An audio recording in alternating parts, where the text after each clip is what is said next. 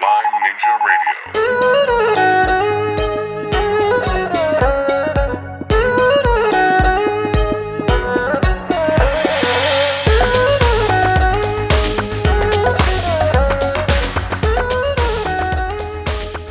Hello, Lyme Ninjas, and welcome to episode 87 of Lyme Ninja Radio. I'm your host, McKay Rippey, and with us all the way from lovely La Jolla, California, is our certified show producer and the brains behind our business, Aurora.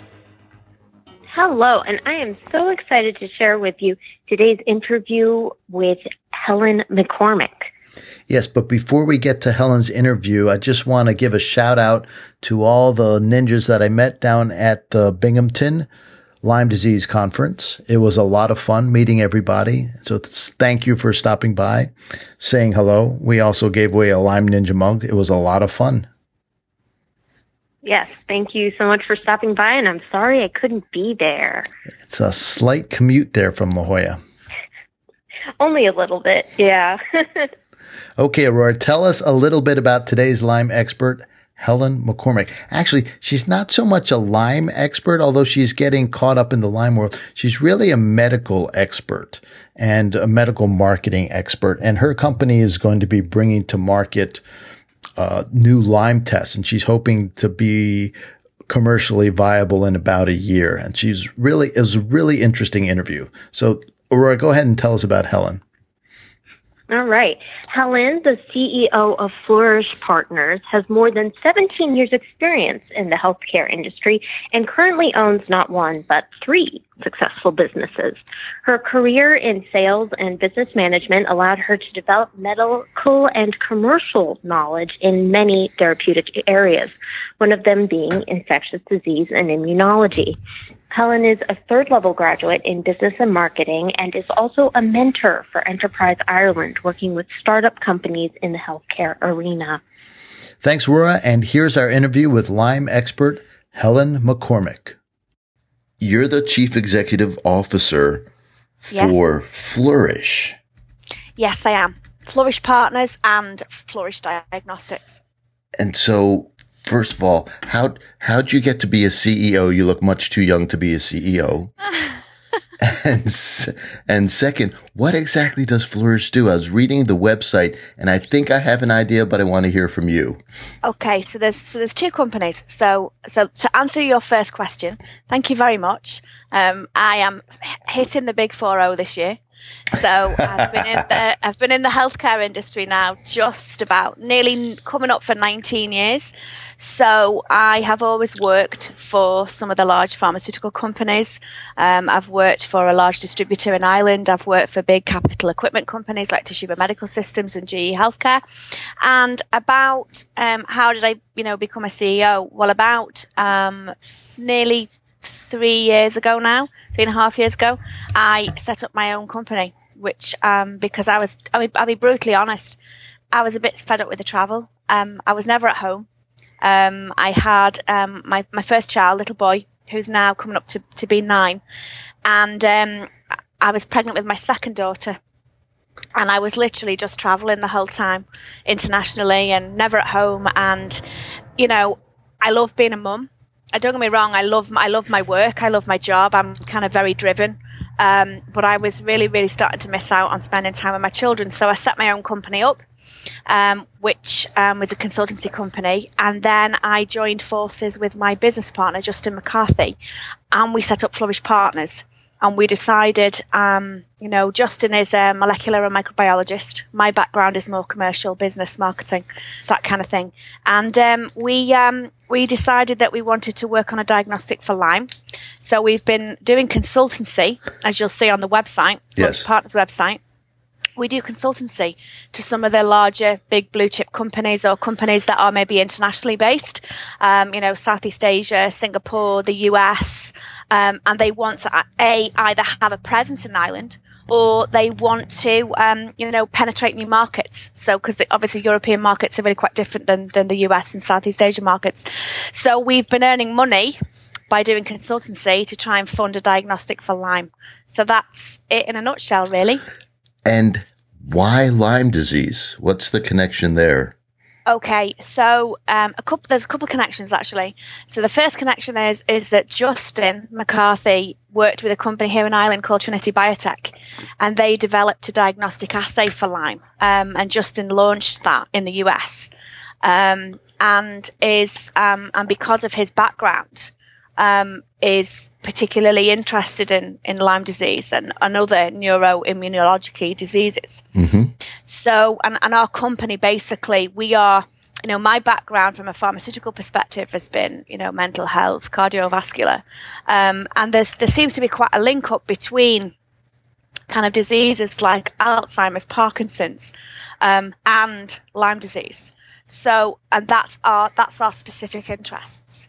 So the Lyme came on the forefront between discussions that we'd had with a few scientists, and also since starting to work on a Lyme project, I'll be honest, I've been really ensconced actually within the Lyme community and quite heavily accepted as well, which is really, really nice because the Lyme community are so educated, so prepared. They know, I see kind of things on Facebook, like how to become a doctor in a year to get Lyme disease. Right, exactly. Do you know? And yes. It's, so I've actually learned so much from the Lyme community. And this might sound a bit crass actually about why Lyme disease. Well, Lyme disease for us, we feel, as a team of scientists and commercial specialists, it gives us an opportunity to do some good and to actually develop something that is going to benefit the Lyme community, to enable us to generate funds to then further give back to the Lyme community by working on other research projects. That's our ethos really as an organisation. Are you free to say what the next projects in the pipeline are? Or are they secrets? Absolutely. No, they're not secrets. We've been asked by quite a few people now what the next projects will be, and ultimately the first project that we would like to look at is specifically to do with the link between Alzheimer's, Parkinson's, and Lyme disease. There hasn't actually been a scientifically proven study done yet. Like I know that I think it's Dr. Alan MacDonald. Exactly. Has done yes. some research with has done some research with Alzheimer's cadaver brains, and found that all of those patients were indeed positive for the Lyme bacteria. And I've also seen very, very recently as well that Michael J. Fox, who has got Parkinson's disease, has also tested positive for Lyme disease as well. So we're very, very interested in that. So that's one of the next projects, and then a further project from that would be to look at the potential co-infections, diagnosing co-infections with Lyme disease, like Babzea and those sorts of things. So we're a company that's kind of firmly ensconced into Lyme, its co-infections, what it does, what it costs, financially on healthcare systems. Mm-hmm. We do quite a lot on the health economic benefits because we do those types of analyses for companies that we work for. So we've done them for ourselves, and the cost, as in the financial cost mm-hmm. of Lyme disease on healthcare economies on a global basis, it's astronomical. In terms of the amounts of patients that can't get insurance to cover their treatments, they have to pay out of pocket expenses. Then they have one or two members in their family that are diagnosed with Lyme disease as well. Then they can't work because they're so poorly. But for me, it's not just about the kind of the financial cost, it's the life cost as well. I regularly get tweets, I regularly get, direct messages on Facebook. I've only had a Facebook account for about 7 weeks, I think. And I think I've 1,000 friends, and I get messages every day. I've even had messages from people here in Ireland sending me photocopies of their blood test results, right? Asking me, can you please interpret these because I can't find anybody in Ireland that can. Mm-hmm. Do you know? So it really is such a major issue and such a major problem, and we just find it very, very concerning. So tell me a little bit about the test, this Mm-hmm. urine catch test. Okay, so you can appreciate, Mackay, I can't tell you absolutely everything about the test because of the intellectual property. Mm-hmm. My team would kill me. But basically, what we're looking at is it's a project that will look at specifically a direct detection, looking at a carbohydrate within urine, which is specific to patients with Lyme disease. And is that specific to Borrelia burgdorferi or Borrelia generally? Can you say? Yeah, my understanding is, and the team kind of, I'm sure would corroborate this, but it is, it's basically the urinary Borrelia, carbohydrate antigen, basically, which, it is, I'm going to say that it's Borrelia in general. Okay. I have a patient who's a surgeon, and the way physicians speak about disease and diagnosis is much different than us lay people. So I'll say Lyme disease, or your friends on Facebook will say Lyme disease. And we mean every strain of Borrelia, really. Yeah, we mean absolutely. Borreliosis.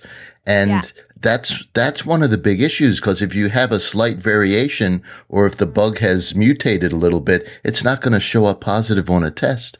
So we need something that's more Borrelia specific and less Burgdorferi specific.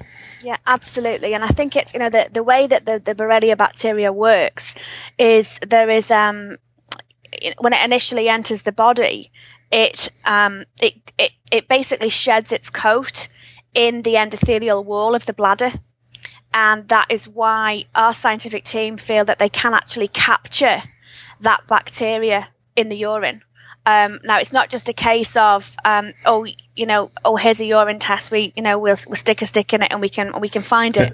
It's really quite, it's really quite clever. And I'm absolutely blessed to be working with two teams of scientists, one in the US, one in the United Kingdom, that have had great success by working with carbohydrates in urine to diagnose particularly difficult to diagnose conditions, for example, HIV, chlamydia, Legionella. They're all very, very difficult to diagnose because of the almost the etiology of the bacteria. Yes. The bacteria, they change shape, they move, they attack every single organ, but then they hide and you can't find it. And I think that's one of the reasons why, I don't think it's any secret that the majority of Lyme tests that are available currently don't have an accuracy rate that is high enough.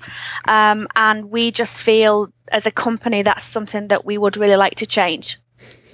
I think a lot of people are with you. It's very interesting. You mentioned this bladder connection. I was just doing an interview yesterday, and the man who he's also infected with Lyme disease. He's had it. It's neurological Lyme. He's had it more or less under control, specifically with diet, but he went through long-term antibiotic treatment as well. And he says he knows a flare-up is coming. So sometimes symptoms will come up and he has a question in the back of his mind. Is this Lyme disease, or I'm just coming down with a cold? Yeah, and he says the golden symptom for him is that his urination increases. So he'll have to go once an hour. And he's starting to ask this question of friends, and they seem to corroborate that. Isn't that exceptionally interesting? Because several people have said that to me as well. I have one exceptionally good friend in the US. She has had Lyme disease for 25 years now. She was, I think she refers to kind of catching the Lyme. Yes. I think in about 83, I think, something like that, 83, 93. And she was diagnosed in 2012. She's had a daughter. Her daughter's infected with Lyme as well. Right.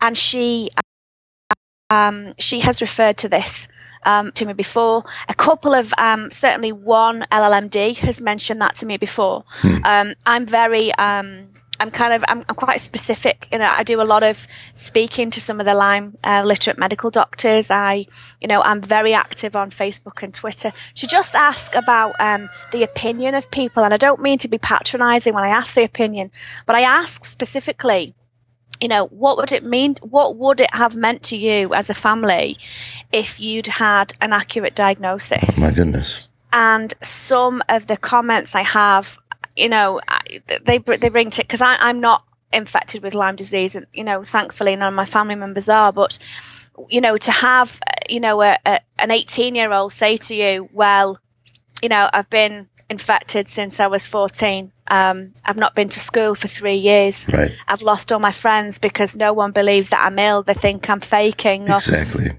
And I find that, and when I watch some of the videos on YouTube, like I always refer to this video because it's one of the videos that I bawled crying when it was Erica Volker's visit. She went to a hospital with her husband, and she's infected with Lyme. Beautiful young lady, very sporty, very, very active. And she's in a hospital bed, and the nurses around her are saying, "Oh, it's just a barbiturate overdose. And, Yes. Stop shaking. You're faking it." And the poor girl, she broke her heart crying. She was fitting. She couldn't talk. And I just I cried, and I thought, how in God's name can you fake that? I just don't. To me, that's just beggars belief. I've had my son at home. He's nearly 9. Does a cough. Oh, Mum, I've got a really sore cough today, and I don't want to go to school. And I'm like, oh, get in the car, you're fine. And so I can kind of understand that. But when somebody is to the point that they're almost passing out because they're convulsing so violently. Yes. How I just don't understand how you can fake that. I just don't. I have two comments. First of all, and people don't get mad with me when I say my second comment, but the first comment, there's the trouble, the pain, the difficulty of recovering once you've got your diagnosis. But the pain of being misunderstood by your family, not heard by your physicians, is perhaps the greatest pain in Lyme disease. Yeah. And so many people's stories take some sort of turn for the better once the diagnosis is finally given, and the veil is lifted, so to speak. So there's so much suffering because, and unfortunately, doctors, I don't know how they train in the UK, but here they know it all. And if they don't know something, it's rare to hear a doctor say, I just don't know. This is very curious. I'm not sure. They'd rather give a definitive answer. I think it's the way they're trained that, it must be that you're faking, or that you're a drug addict, or that you've got psychological issues, because it can't be an infectious disease because we've done the test and it's negative. Yeah. And then when you see, you have, and I wholeheartedly agree with what you've just said there, Maka. Like I haven't had the experience, I live in the Republic of Ireland. I am English, so I am from the UK, but I moved to Ireland, about nearly 9 years ago now. And I have seen, personally from people that have messaged me, privately on Facebook, I've been to see a clinician in Ireland.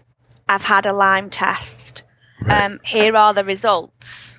Now, I'm not a doctor in any way, shape or form. Okay. But I have got nearly 20 years of healthcare experience and have been teaching, surgeons and radiologists and things. So I'm not a doctor.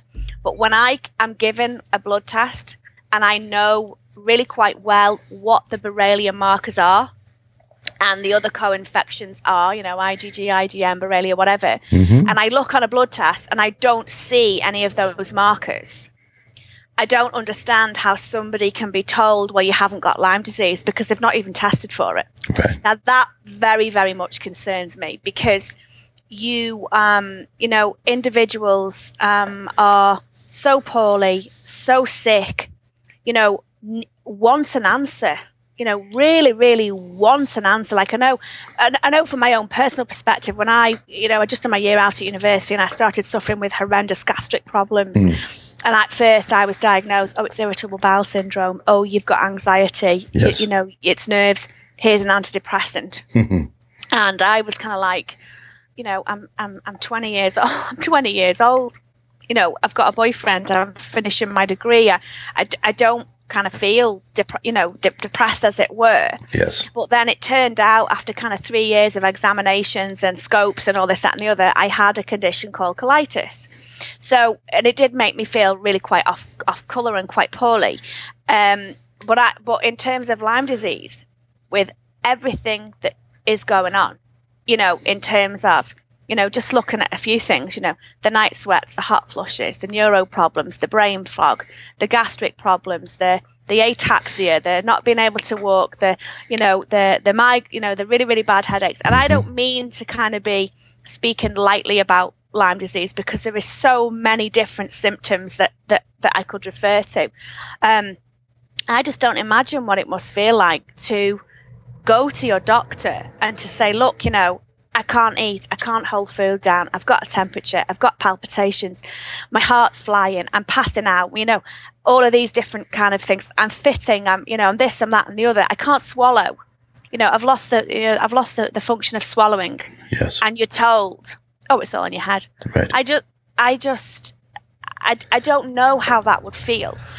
But from speaking to the amount of people that I do, whether it be Facebook, Twitter, Skype, phone, I'm always here in this office, and so so many people kind of say to me, thank you for just doing what you're doing, or doing what you're trying to do, because it will make a difference. And and I think, and what is another thing about our test. And I have spoken to Dr. Ken Liegner about this, who is a very, very well-known Lyme literature medical doctor.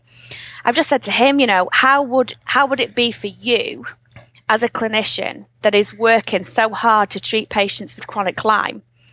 How would you feel if you could, perhaps after a treatment protocol, you could dip a patient's urine for Lyme? And he said, look, he said, I cannot validate 100% what you're doing, because you haven't told me. I haven't shared the intellectual property with him, because I'm just not really allowed to. But he just said, if there is the possibility of a direct detection of Lyme disease, it'll be a really, really good thing. That's an understatement. Now, where are you in the process of getting this test A, validated, B, approved, and C, commercially available? Okay, so we're about a year away from that. So what we're currently doing at the moment, so the test is in 3 formats. It's going to be available in 3 formats. And the reason that we've done this is because it might sound as though we're being a bit gung-ho about it, but I think because it's not just about the availability of a test, being there. It's about individuals using the test, clinicians, clinician awareness, everything else. It's a big job. It's not just a case of, yay, we've got a test, use it. Yes. It's a case of, we need to put it in, penetrate specific markets with it. So we've sat down, and because our team, certainly myself and Justin and a few others around us, we've had experience of developing products from, we call it from concept to commercialization. So a concept is the idea, and then the work starts in the lab. And then when we get what we need, which is the Lyme antibody, then we can, we have the different formats. So we're going to have an over-the-counter test.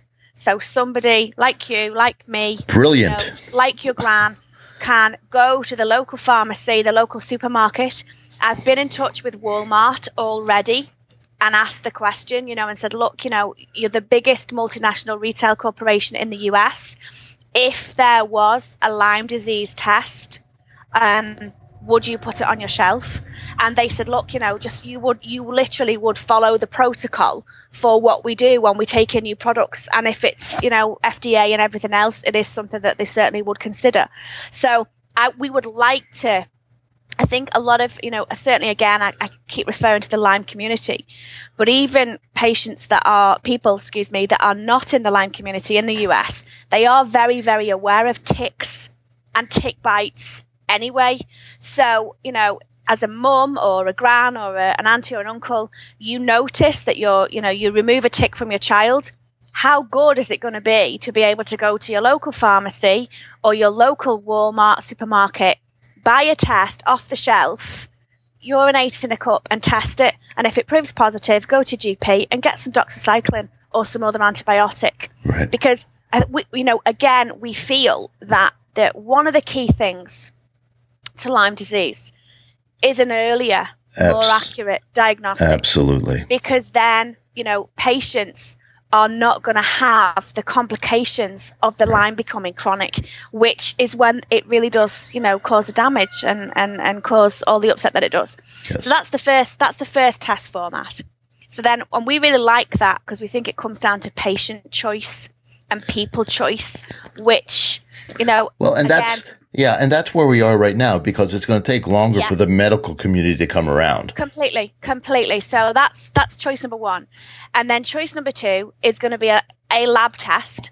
So it will still be urine based. It will still be, the technology will still be exactly the same. But if you go to perhaps a clinic with these symptoms and they want to send a urine sample off to the lab, they will be able to do that. So they can, utilize a test in the lab.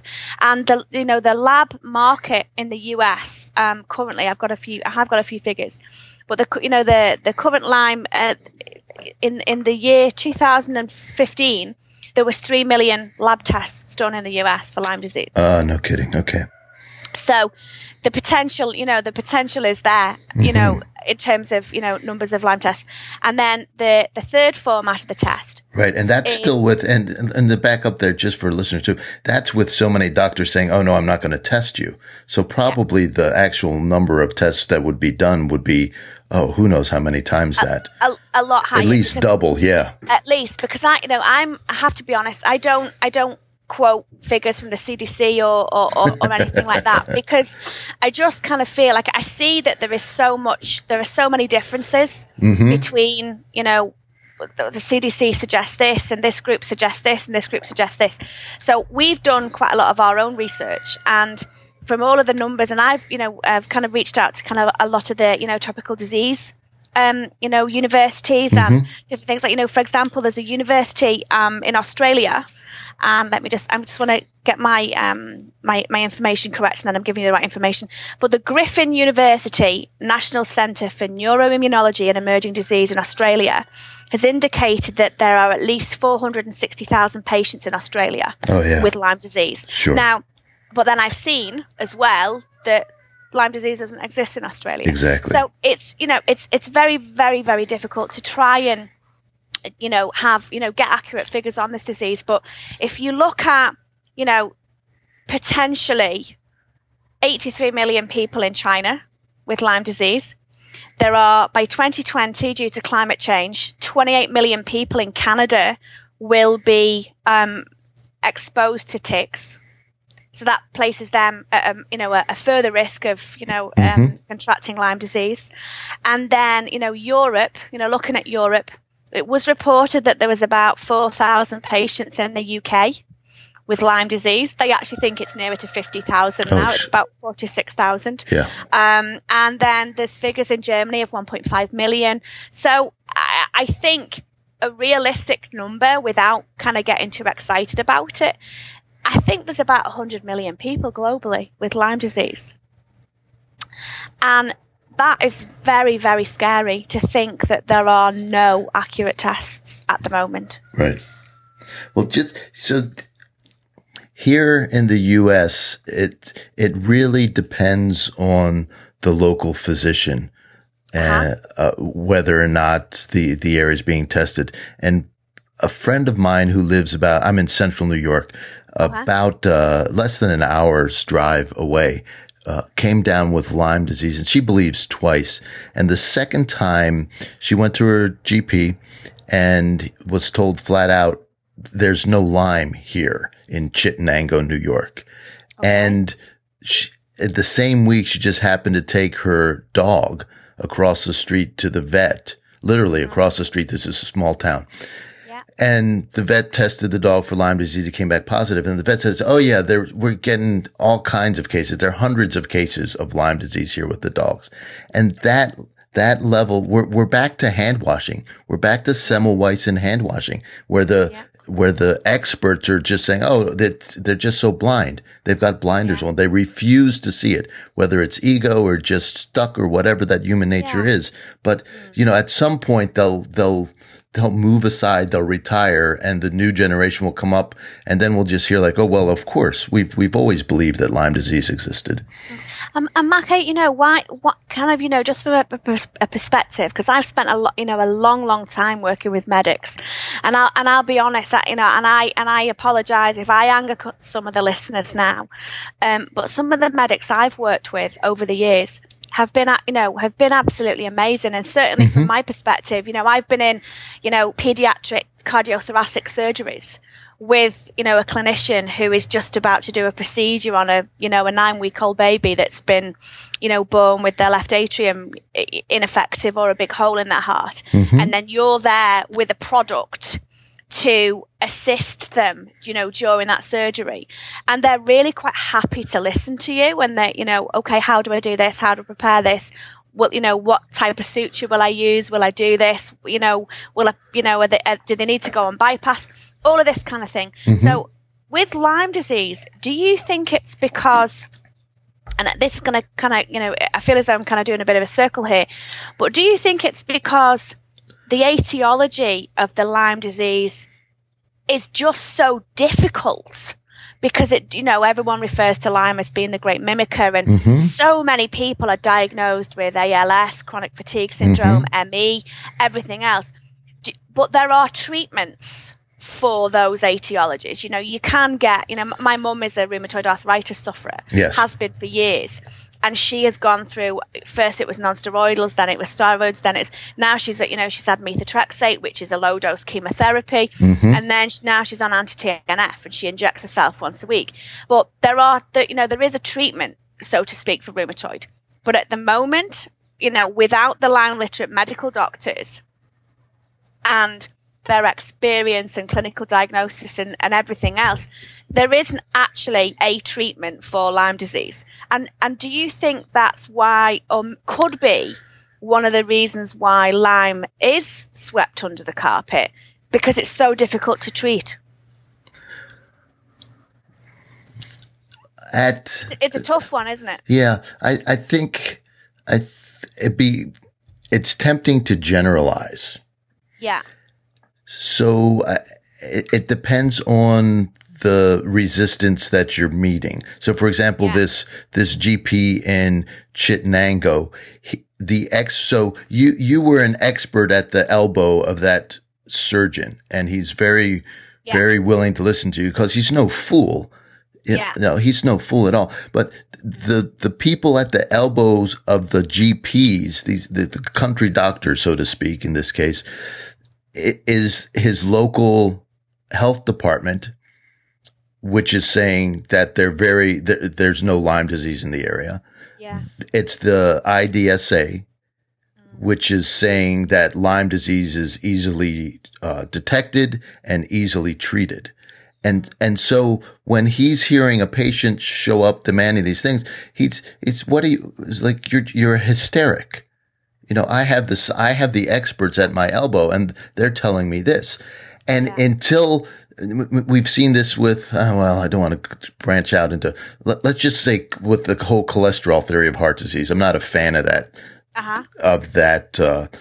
theory of heart disease. I think there's many other factors, and it seems to be slowly fading away. But the physicians who knew that the picture was bigger than just a cholesterol number have been around the whole time. They've just been totally ignored.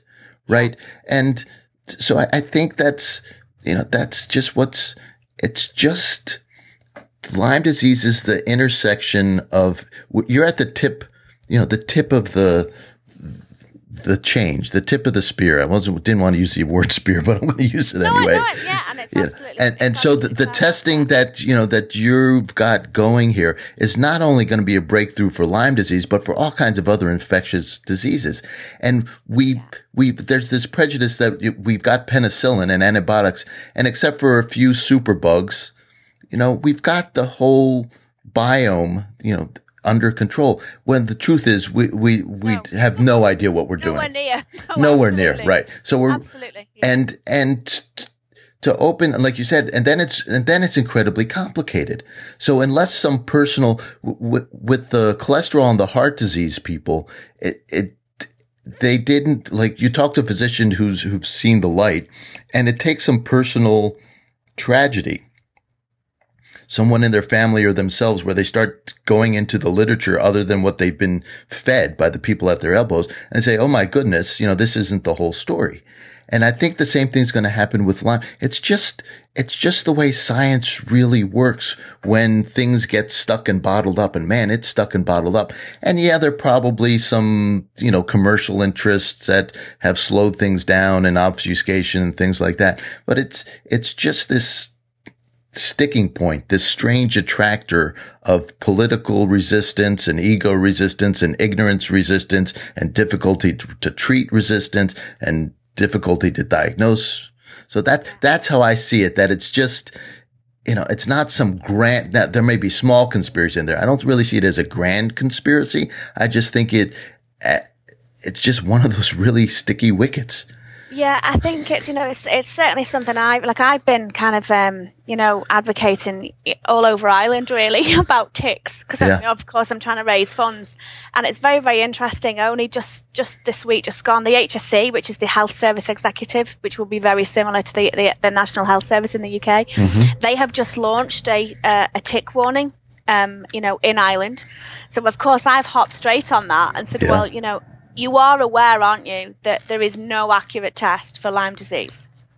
And they're not, right? And no, absolutely not. Like on the website, there is just a very, very small section. Lyme's quite easy to treat, and you just get 2 weeks of antibiotics. Yep. And it's and that's what I find so disturbing, because if that was the truth, and Lyme was so easy to treat, why have I got 20,000 tweets in my Twitter account telling me from people that are so ill, people are dying, they've got heart block, that, they are so neurologically damaged, that they used to be a writer and they can't write anymore because they can't function properly. Right. So that is, that's another reason. So, that we're doing what we're doing, and and as a company as well, because certainly something I have found when I first kind of became involved in the Lyme community. And a couple of people have said to me, be warned. I'm warning you because you might be seen as big pharma.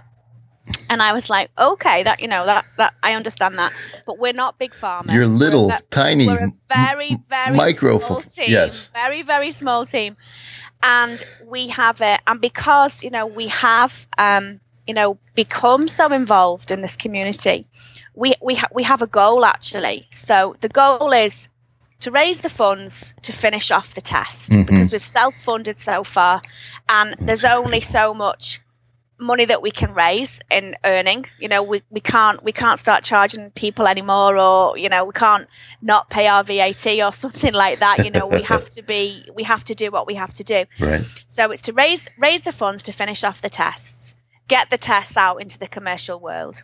And then monies that we generate, because we are profit making. I have never, ever once said we're not profit making. We have to be profit making, because you have to make profit to be able to give it.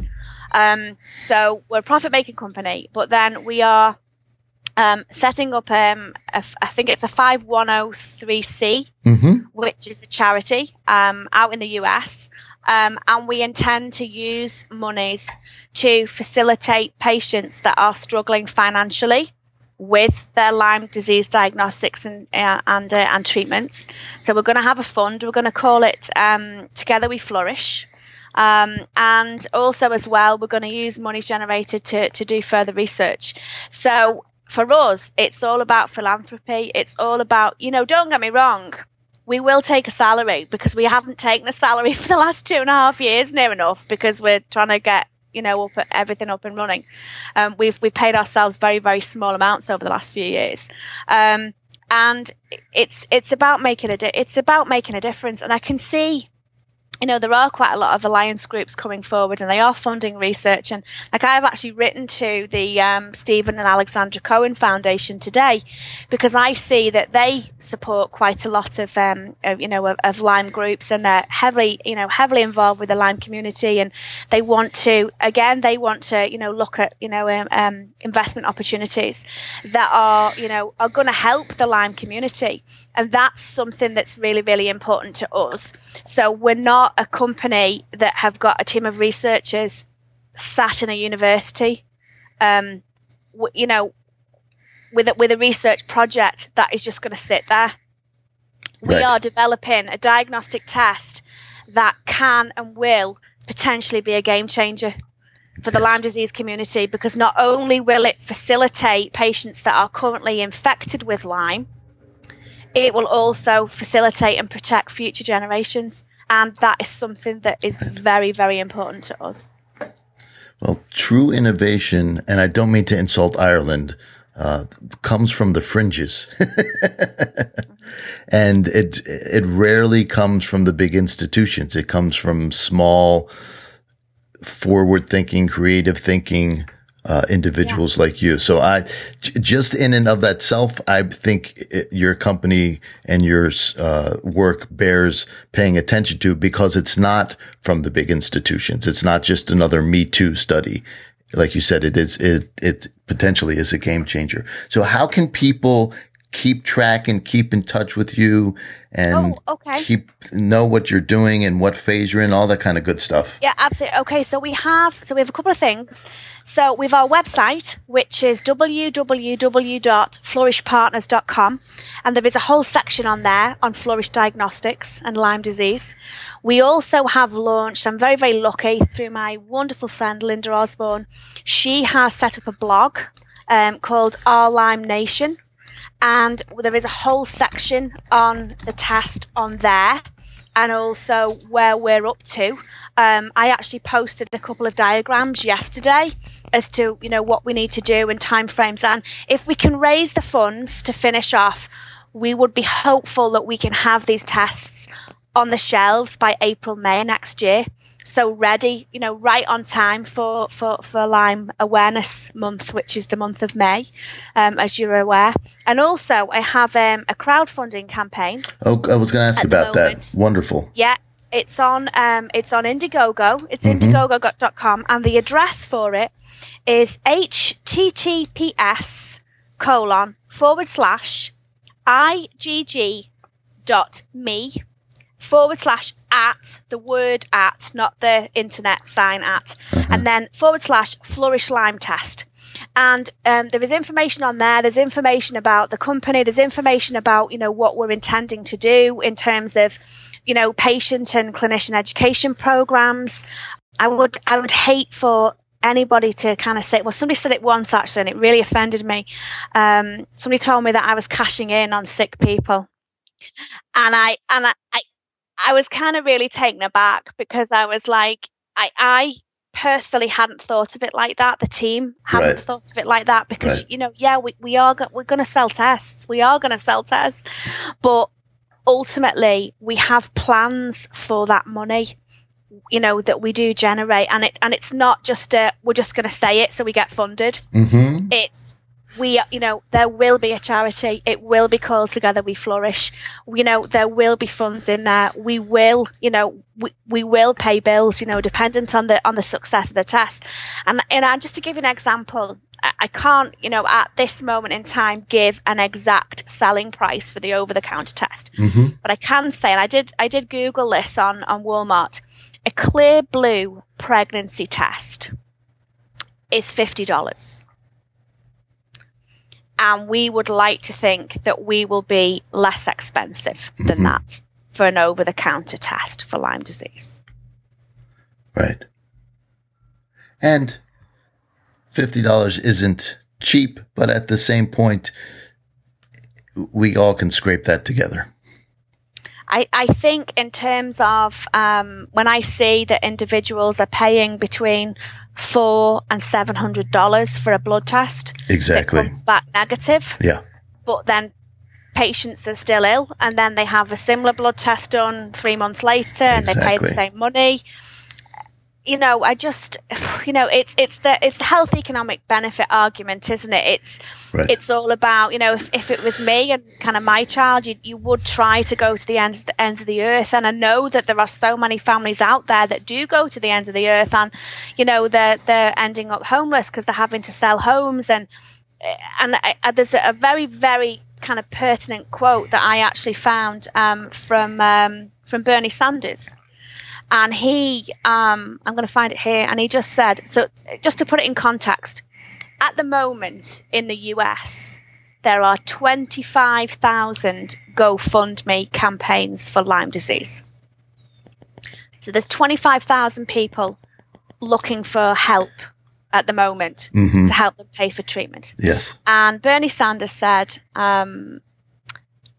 no one in America should ever have to choose between their medicine and their food, yet millions have to make that choice every day. And that, for me, totally sums up what we're trying to do. Exactly. Because if we can have a over-the-counter test that is between $30 and $40 that can facilitate a person, if they get bitten, they mightn't get the EM rash, but they'll see the tick. They might see the tick, or they start with a flu-like symptom, within 2 or 3 days, and they can get straight to their doctors and hopefully get some treatment that will inhibit the disease from becoming chronic.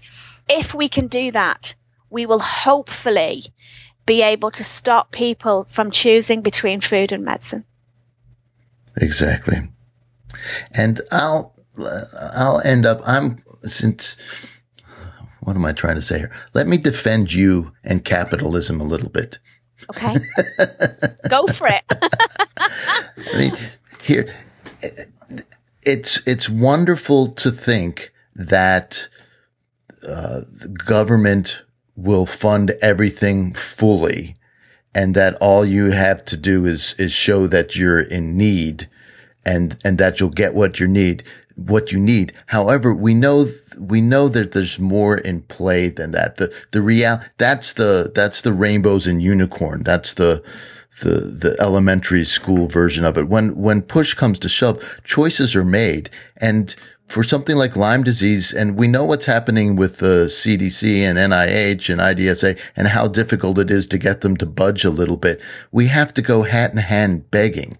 Now, what the capitalist model allows you to do is say, I've got a great idea, and if I can convince other people that it's a great idea, they'll give me a little bit of money for it, and it'll enable me to bring this to market outside the controls of the experts and the politicians and the bureaucracies.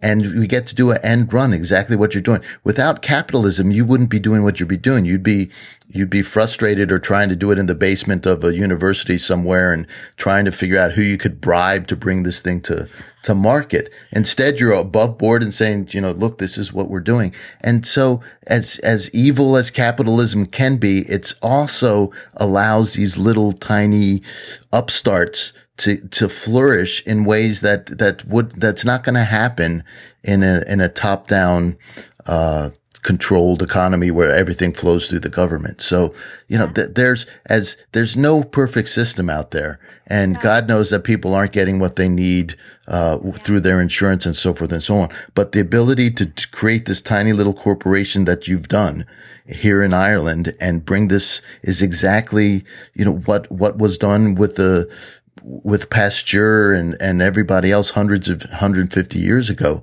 in bringing new science forward. And it's never the war on cancer. It's never the big institutions that break through. They never do. It's the nature of big institutions. They're too slow. They're too stuck in their ways. It's the little tiny people like you who bring forth miracles. And I find that very, very encouraging. And I think, and it's something as well that, to give you an example, we do consultancy, and I, reach out to, some of the larger companies and ask for their opinions on specific technologies.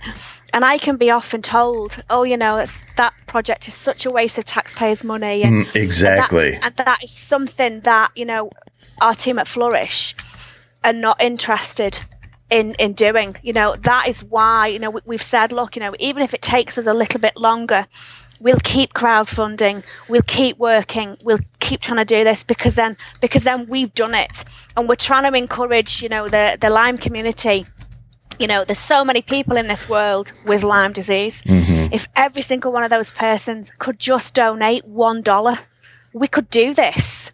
We can do this, and it's so, for us, it's almost like we're kind of developing a diagnostic test paid for by the Lyme community, right, for the Lyme community, because I don't want to be, I have reached out to investors, and, we're kind of classed that we're a bit risky because mm-hmm. we're still early stage. Absolutely. Which is absolutely fine, and I totally understand that and totally respect that, and would never say anything, kind of bad about those comments, because it just gives you, for me anyway, it gives me the more fire in my belly mm-hmm. to keep me going. And to keep everybody around me going, because it's a tough road that we're on, mm-hmm.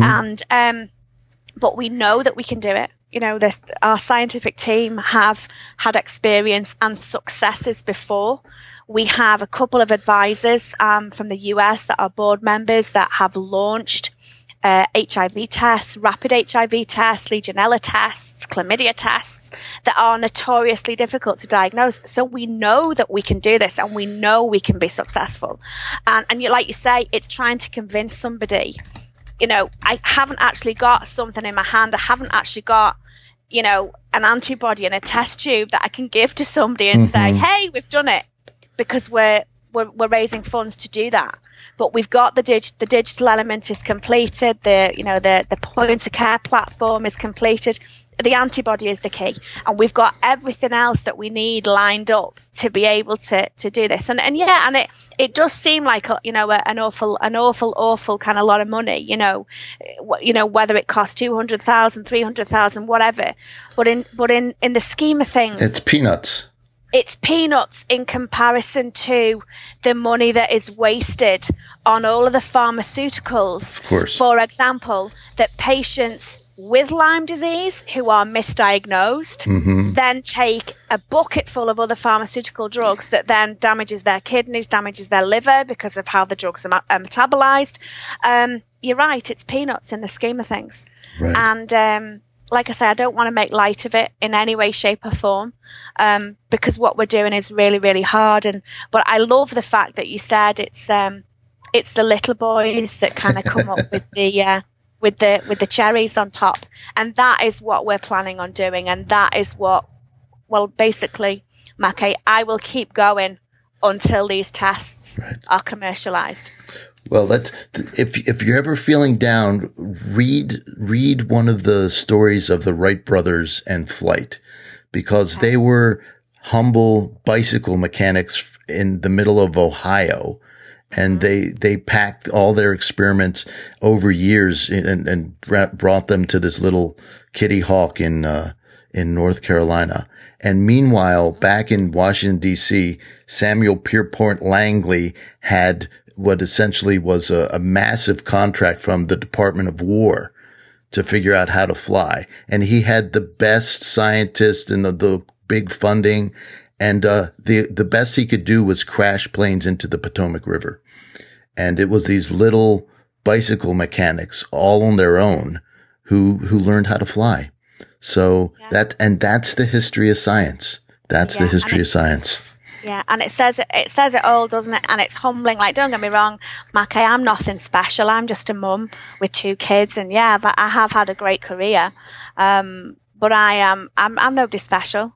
I have a fantastic team, absolutely fantastic team, and I'm just really for us now, it's kind of about giving something back. It's at least, my business partner Justin will say to me all the time, "Look, Helen, if we can pull this off, then we've really done something." Yes.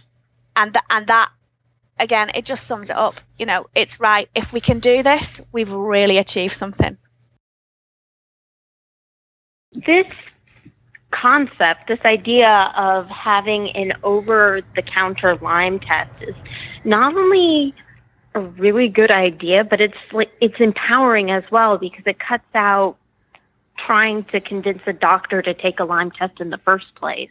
Well, if they can get the price down to what she was talking about $50 a test, that would be incredible because right now you can spend $100 on a Lyme test and their efficacy is all over the place, maybe 50%. So we don't even know what we're getting. It's not worth the money almost to take those tests. But if there's an accurate test that we could get for $50, we could really guide our treatment with so much more information. It's like, are the spirochetes being killed off in the body with the treatment we're doing? Or are we taking IV antibiotics and we still have active Lyme? Are we doing an herbal protocol and has that killed it off? So just having that information, a good solid test that works 95% of the time, whatever the number will end up being, and is inexpensive, will be an absolute game changer. It's going to be incredible if it works out the way they're talking about. Yeah, it's really exciting. I'm looking forward to seeing it in Walmart. Absolutely. And in the meantime, if you need more Lyme Ninja in your life, make sure you subscribe to us on your iPhone or your iPad. Just go over to iTunes and hit subscribe there. That way you won't miss out on the great conversations like these. And this is what one of our listeners, Gwen Deanne, recently said about Lyme Ninja Radio. Lyme Ninja is the best place to learn about Lyme and how other Lymies get well. They cover a lot of different remedies, supplements, and programs. They cover this by talking with folks that have Lyme or researchers, lab specialists, or doctors that know how the bacteria and viruses live and die. Not every episode has a takeaway for you, but it's very possible the next will. One thing that stands out with the podcast is the quality of sound and organization. I can listen easily. McKay has a clear speaking voice, and that means a lot to me. Probably a limey thing, but I do appreciate that. Thanks, Aurora, and thank you, Ninjas. And last, this podcast would not be complete unless we left you with the Lyme Ninja fact of the day. Did you know ninjas don't expect the unexpected? They are the unexpected.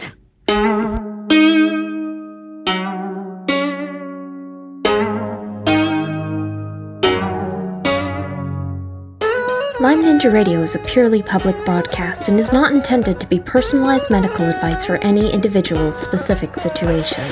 Each individual's medical situation is unique, and Lyme Ninja Radio should not be relied upon and or considered as personalized medical advice. Lyme Ninja Radio is not licensed to render medical advice and should be considered simply the public opinion of Lyme Ninja Radio and its guests. Recommendations on specific treatment options are not intended to address any listener's particular medical situation. As always, contact your physician before considering any new treatment.